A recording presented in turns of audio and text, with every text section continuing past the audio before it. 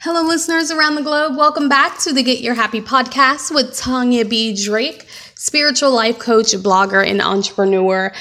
So if you tuned in to the previous podcast, we talked about the art of communication, and that was the art of communication with self. I love this series right now. So today we are going to talk about the art of communication with your spouse. So just kind of going back with the art of communication, and we talked about how to be true to you and utilizing the word true to really define and cultivate a great communication with ourselves, that really good dialogue, that loving dialogue. So as far as communication with your spouse, we're going to use the word love. Duh, right? You love your spouse. This is your go-to person. This is your right hand. This is your Bonnie and Clyde, your partner in crime. Because I know my spouse is my partner in crime, and we create such a loving dialogue with each other.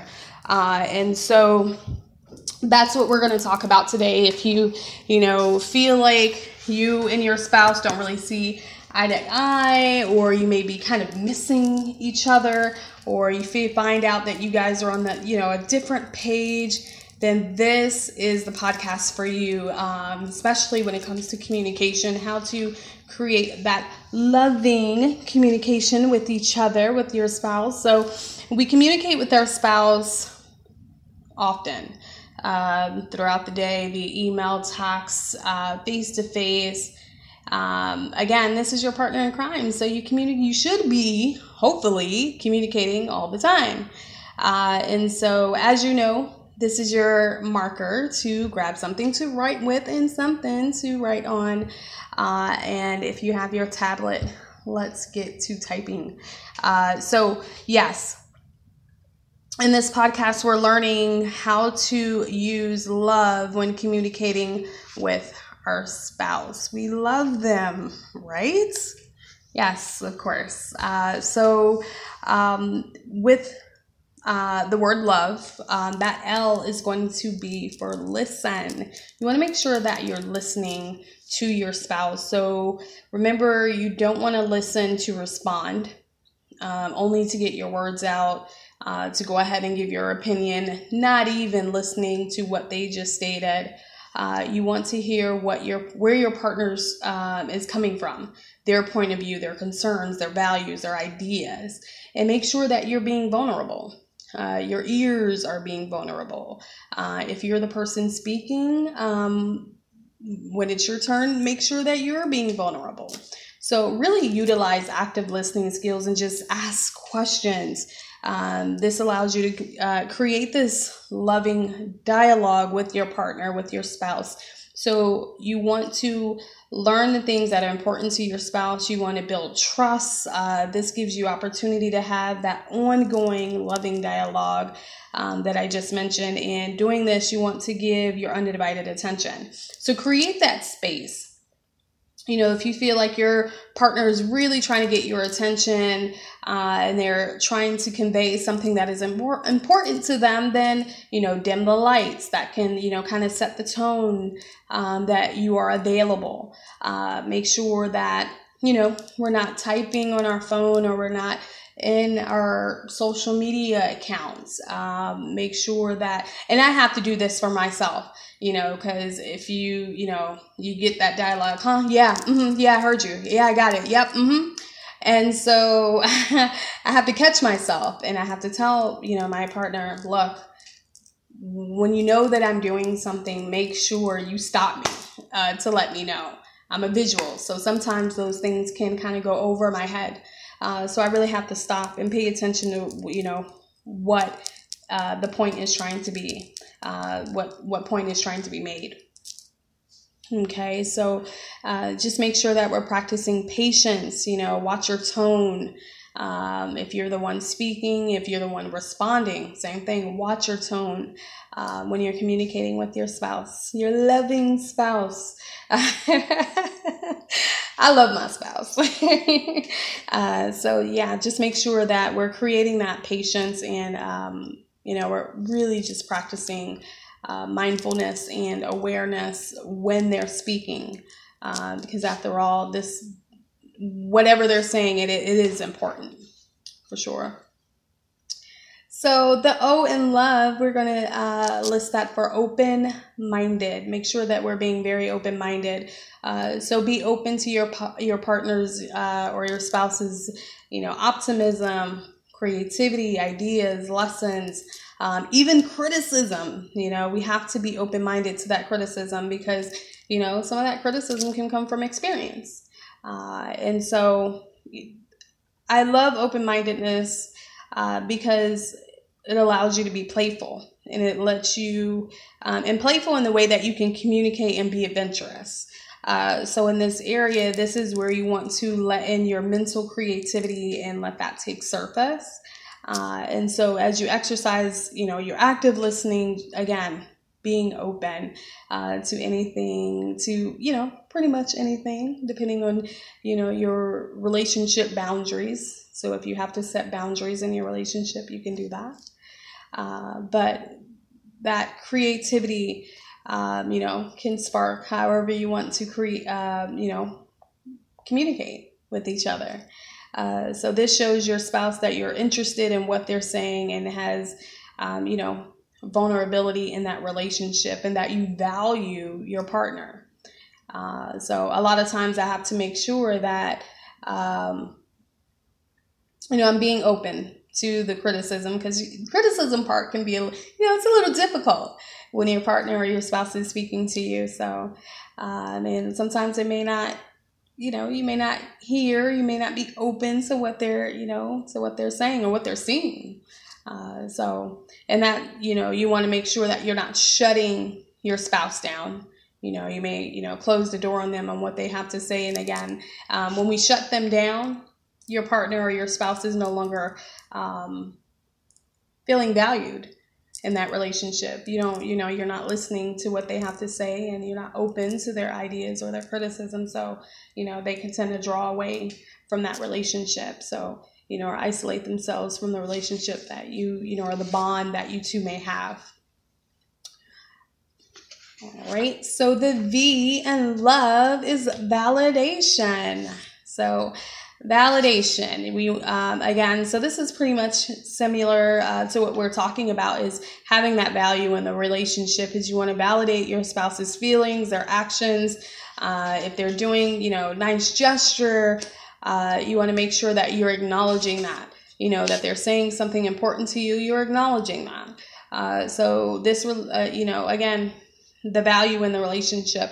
And so I want to share, his name is Steve Maribaldi. He's an author, speaker, and scientist. And he talks about, he has a quote that I fell in love with and I thought would be perfect for this particular podcast. And it says, "I want to be in a relationship where you tell me you love me is just ceremonious validation of what you already show me." So write that down. I think this is a really good quote.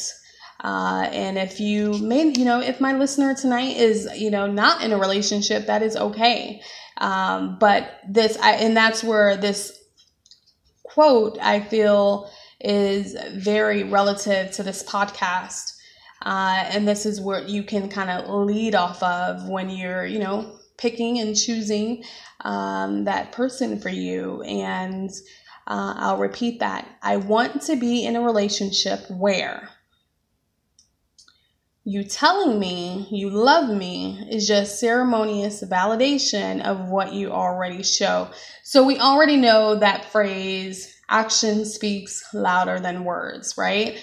And so this is exactly what that is stating. What you already show me is in line. It's already aligned with what you share with me or what you tell me. Okay, they're congruent with each other. And so that's that validation.